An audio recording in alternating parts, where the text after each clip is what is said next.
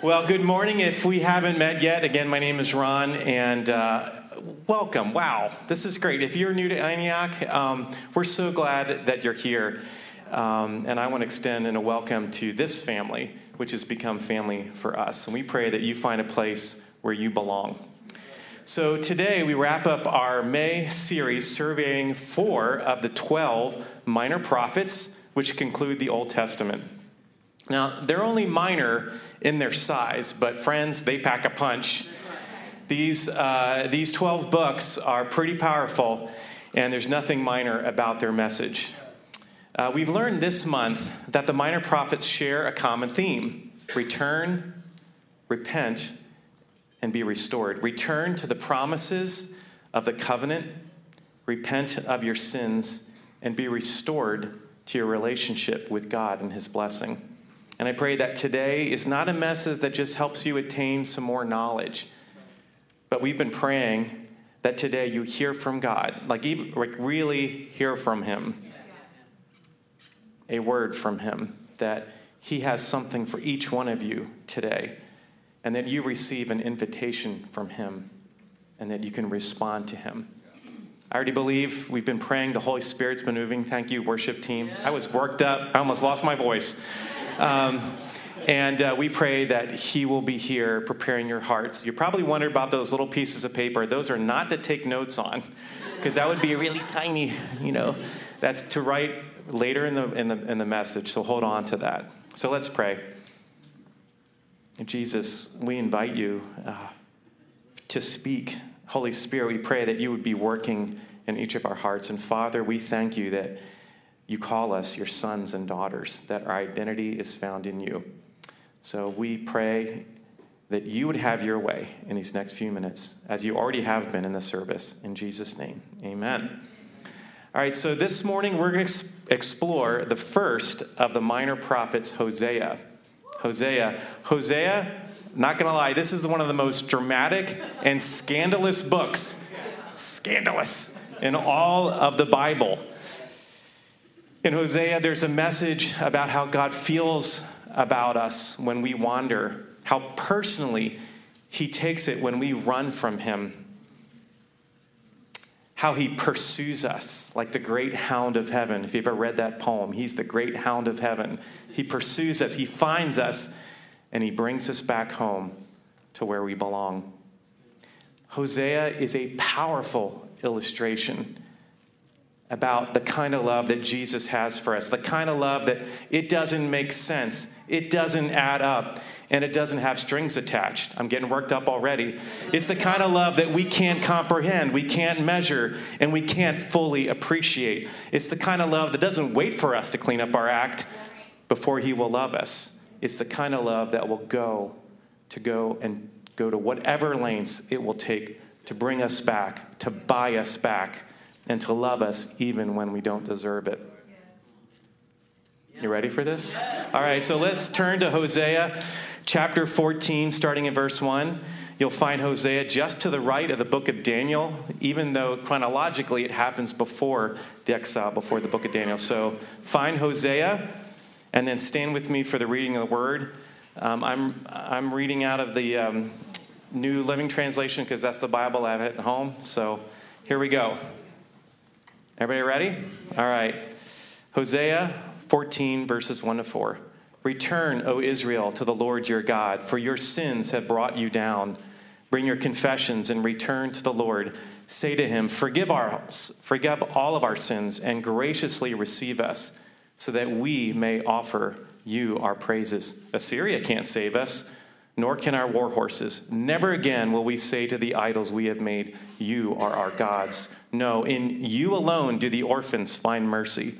The Lord says, then I will heal you of your faithfulness. My love will know no bounds. For my anger will be gone forever. You may be seated.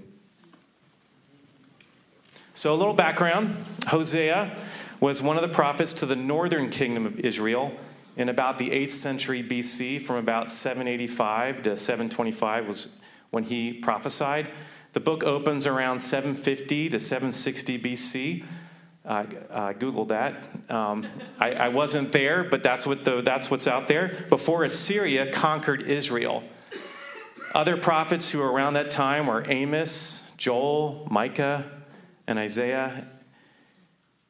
And they didn't get this hard assignment like Hosea got, as you'll find out very soon. Chapter 1, verse 1 tells us that Hosea prophesied during the years that Uzziah, Jotham, Ahaz, and Hezekiah were kings of Judah, the southern kingdoms, and that when Jeroboam II was king of Israel in the northern kingdom, and that he primarily prophesied to the northern kingdom. When Hosea began his prophetic ministry, he would have seen Israel experience a great time of peace and prosperity.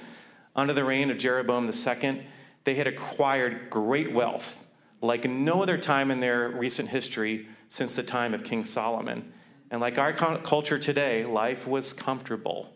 I mean, we're talking luxury model camels, you know, the kind with Bluetooth, like 3 chariot garages, silk turbans, and bedazzled sandals. I mean, life was comfortable. But like our culture, this wealth also can breed corruption. The priests and the leaders led their nation into moral and religious decay. Lying, cheating, stealing, murder, social injustice, and sexual sin were rampant. And they aligned themselves with other nations. I mean, they were the chosen nation, and yet they aligned themselves with Assyria and Egypt for protection. And they traded the worship of the one true God, Yahweh, for the worship of other gods, gods like Baal, the Canaanite storm god, and Asherah, the Canaanite fertility goddess. I mean, these were nasty gods. And Israel, they ran from their first love.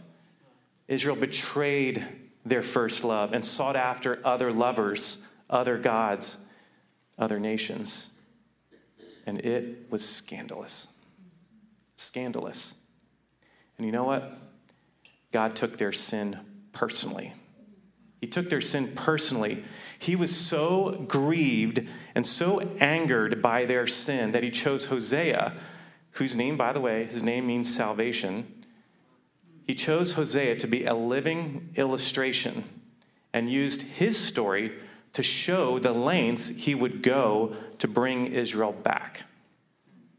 Chapters 1 to 3 feature this illustration, while chapters 4 to 14 feature the prophetic words that God spoke through Hosea to Israel. And this week, I highly encourage you to read all of Hosea. It'll make your skin crawl. So you're going to get a little of it today. But turn to chapter 1, verse 2, and note that I'm going to use another translated term for a word listed in the NLT for a particular profession, in sensitivity to little ears in the room, and to make a point later, okay?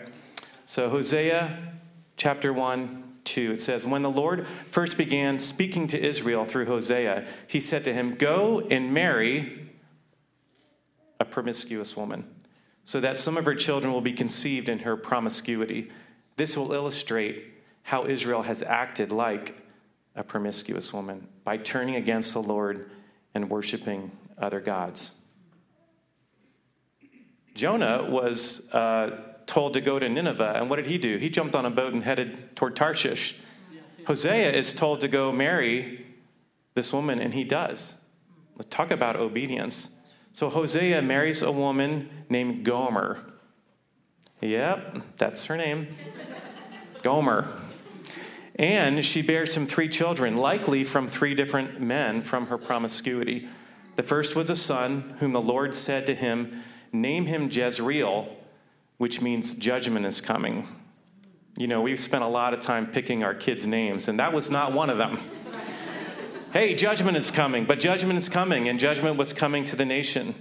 The second was a daughter named Lo Ruhamah, which means not loved or not mercy. Girls, do you want to be named that? Not loved, no mercy. And the third child was another son named Lo Ami, which means not my people, not my people. Let this sink in. Hosea likely sought out his wife in a brothel a scandalous woman, one that the neighborhood, they would have known. He marries her, and she bears him 3 children. Judgment is coming, not loved, not my people. Daily reminders to Hosea about how God felt about Israel. And God used this scandalous illustration to demonstrate how far Israel had sinned and how he felt about it and what the consequences would be. Listen to some of the charges. And again, I encourage you to read this week. These are just a few of how Israel sought after other lovers and how God took it personally. Listen to the language. Listen to the heart of God. Here's a few of them. This is the first one's from Hosea chapter 2. I will punish her for all those times when she burned incense to her images of Baal, when she put on her earrings and jewels and went out to look for her lovers, but forgot all about me, says the Lord. Here's one from chapter 4. They ask a piece of wood for advice. They think a stick can tell them the future. Longing after idols has made them foolish. They have played the promiscuous woman, serving other gods and deserting their God. Can you feel his hurt? Can you feel his betrayal? Here's another one from chapter 7. They do not cry out to me with sincere hearts. Instead, they sit on their couches and wail. They were so wealthy, they had couches. They sit on their couches and wail. They cut themselves, begging foreign gods for grain and new wine, and they turn away from me. I train them to make them strong. Yet now they plot evil against me. Here's from chapter 10. How prosperous Israel is. How a luxuriant vine loaded with fruit. But the richer the people get, the more pagan altars they build. The more bountiful their harvest, the more beautiful their sacred pillars. Hosea 10 and chapter 12. The people of Israel feed on the wind. They chase after the east wind all day long. They pile up lies and violence. They are making an alliance with Assyria while sending olive oil to buy support from Egypt. And the last one I'll share with, there are 2 more. Chapter 12. But no, the people are like crafty merchants selling from dishonest scales. They love to cheat. Israel boasts, I'm rich. I've made a fortune all by myself. No one has caught me cheating. My record is spotless. And the last one, you are about to be destroyed, O Israel. Yes, by me, your only helper. Now, where is your king? Let him save you.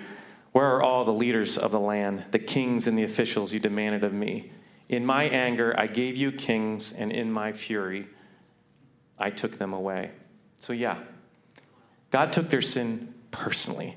He was betrayed. He had it up to here. For all God did for them, like Gomer, Israel threw it all away.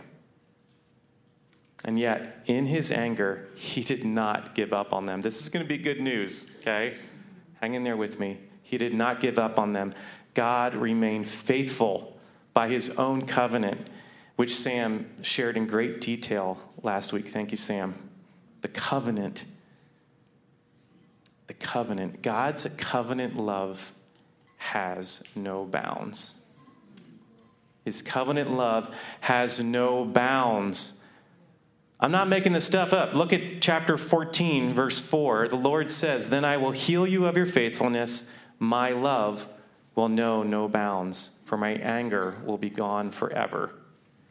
God used Hosea's own marriage as a living demonstration of this covenant that has no bounds. And this kind of love is nothing short of scandalous. This kind of love. Hop back to chapter 3, starting in verse 1. Then the Lord said to me, go and love your wife again, even though she commits adultery with another lover. This will illustrate that the Lord still loves Israel, even though the people have turned to other gods and love to worship them. So I bought her back. For 15 pieces of silver and 5 bushels of barley and a measure of wine. Honey, you're worth a lot more than that. I don't know what that's worth, but it's probably worth a lot. And then I said to her, you must live in my house for many days and stop your promiscuity. During this time, you will not have sexual relations with anyone, not even with me. And this shows that Israel will go a long time without a king or prince, without sacrifices, sacred pillars, priests, or even idols. But afterward, here comes good news. Afterward, the people will return and devote themselves to the Lord their God and to David's descendant, their king. In the last days, they will tremble in awe of the Lord and of his goodness. Gomer was bought back. She was bought back. She was bought back. She was bought back, and she was brought back. Gomer was bought back, and she was brought back. She would no longer be defined by that name, the one everybody knew about, by that shameful sin that she could feel. And no longer would her children be defined by their shameful names. Ooh, this is good news. Go back to chapter 1, starting in verse 10. Chapter 1, verse 10. Yet the time will come when Israel's people will be like the sands of the seashore, too many to count. Then, at the place where they were told, "You are not my people," it will be said, "You are the children of the living God." Then the people of Judah and Israel will unite together. They will choose one leader for themselves. Jesus is coming. And they will return from exile together. What a day that will be. The day of Jezreel, when God will again plant his people in the land. In that day, you will call your brothers Ami, my people. And you will call your sister Rahama, the ones I love. God's covenant love, a love with no bounds, says no longer will your sin define you. God's covenant love, a love with no bounds, says no longer will your sin define you anymore. Gomer, no longer are you a promiscuous woman. You are my wife. Children, you're no longer going to have names of condemnation. Now your very names will be the names of life. Jezreel, which now means God plants. Ami, my people. Rohama, the one I love. Your sin does not define you anymore. So I'll have the band come up. Friends, this is good news. It's really good news. Like I said in the introduction, Hosea is a powerful illustration of the kind of love that Jesus has for us. It's the kind of love that, like I said, doesn't make sense. It doesn't add up. It doesn't have strings attached. It's the kind of love we can't comprehend, we can't measure, we can't fully appreciate. It's the kind of love that doesn't wait for us to clean up our act.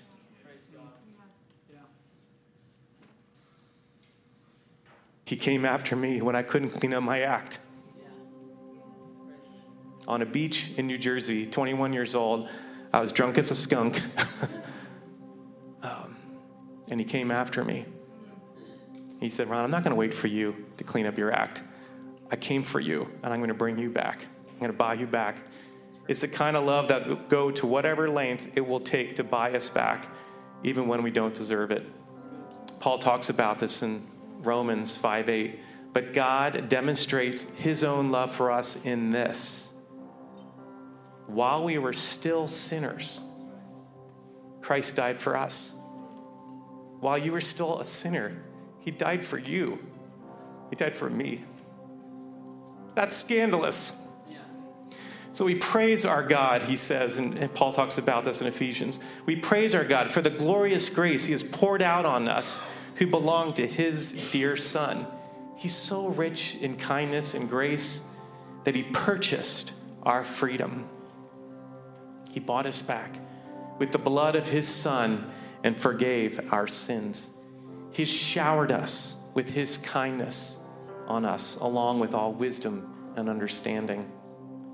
What is more scandalous than God having a prophet marry a promiscuous woman? How about the Father? How about the Father sending his one and only Son, the perfect one, to this earth to live a perfect life, to die for you and I, who are no different than Gomer. We're no different than Israel. Each of us has sinned. And every time we do, it's like we chase after that other lover. And when we sin, I'm just going to be real, we commit spiritual adultery against God. And God takes our sin personally. And God took our sin personally. He who knew no sin, he took it, all that sin and shame upon himself on the cross. God's covenant love for you has no bounds. There's no greater love than his love, than Jesus' love. He went to hell and back to bring you back. He purchased you with his life. You were dead in your sins. You were an enemy of God. You were called not loved. You were called not my people. But because of Jesus, whose name means Savior, he said, you are my people. You are loved. And friend, son, daughter, your sin does not define you anymore. Can I say it enough times? Can you hear it enough from him? Your sin does not define you anymore. Let's listen again to the text we read at the beginning. Return, O Israel, to the Lord your God, for your sins have brought you down. Bring your confessions and return to the Lord. Say to him, forgive our sins and graciously receive us, that we may offer you our praises. Assyria cannot save us, nor can our war horses. Never again will we say to the idols we have made, you are our gods. No, and you alone do the orphans find mercy. The Lord says, then I will heal you of your faithlessness. My love will know no bounds, for my anger will be gone forever. So as you came in, you were given a scrap of paper. And it's a scrap of paper because it's going to be thrown out and burned in my backyard today. Okay? Can't wait for that. I wanted to do it on here, but I think if Andrew came back and found that we burned the church down, I don't think that would be such a good thing. So on that scrap of paper, respond to God by writing one word. Okay? One word. That word may be a word of repentance. Something that you're trusting in other than God. Something that you know you need to turn from to come back to your first love. I believe the Holy Spirit's already been speaking to you about that. What might that word be? That thing. I was praying about this week, and he's like, Ron, it's a lot of things. So I get very distracted, ask Sharon, by shiny things. And Jesus was like, come back, Ron, to your first love. It may be one thing, you might write other things, but come back. Or that one word may be a word of restoration, a shameful sin that has defined you in your past that you can't forgive yourself for. You know, that word that you keep hearing from the enemy, and you're like, I've repented of that. And he keeps whispering it back to you. Oh, no. That grace, that's not for you. That's for those other people. What is that? That sin that you can't forgive yourself for. And Jesus already has. Write that word down. A word of repentance or a word of restoration. And as the worship team plays the last song, and prayer team, you're welcome, please, to come up here. When you're ready, come forward and drop that word in the wastebasket. Again, it's going to get burned. When we were praying before the service, Mark was saying, you know, when things get burned, wasteful things, they become lighter. We let it go. The things that are pure, like jewels, they get refined. But the things that are wasteful, they get burned up and they become lighter. I pray that today is a day where it'll be lighter for you. The Lord says, I will heal you of your faithfulness. My love will know no bounds, for my anger will be gone forever. Now, maybe today you're here and you've never fully received the love and forgiveness of Jesus. You've been chasing after things that you believe give you life, but they don't. And again, I was there. I chased after a lot of things. Jesus already came for you. He already gave his life for you, that you will have life. So come home, friend. Come home today. Repent, return, be restored. That's what we've been talking about all month. Accept his love. Put your trust in him alone and receive your true identity in the family of God. On the cross, Jesus took your sin personally. His covenant love for you has no bounds. Your sin does not define you anymore. So come home. Come home to where you belong. Sam will later give you that opportunity. But for now, go ahead and write that one word down, that word of repentance, that word of restoration. And when you're ready, throw it away and come home.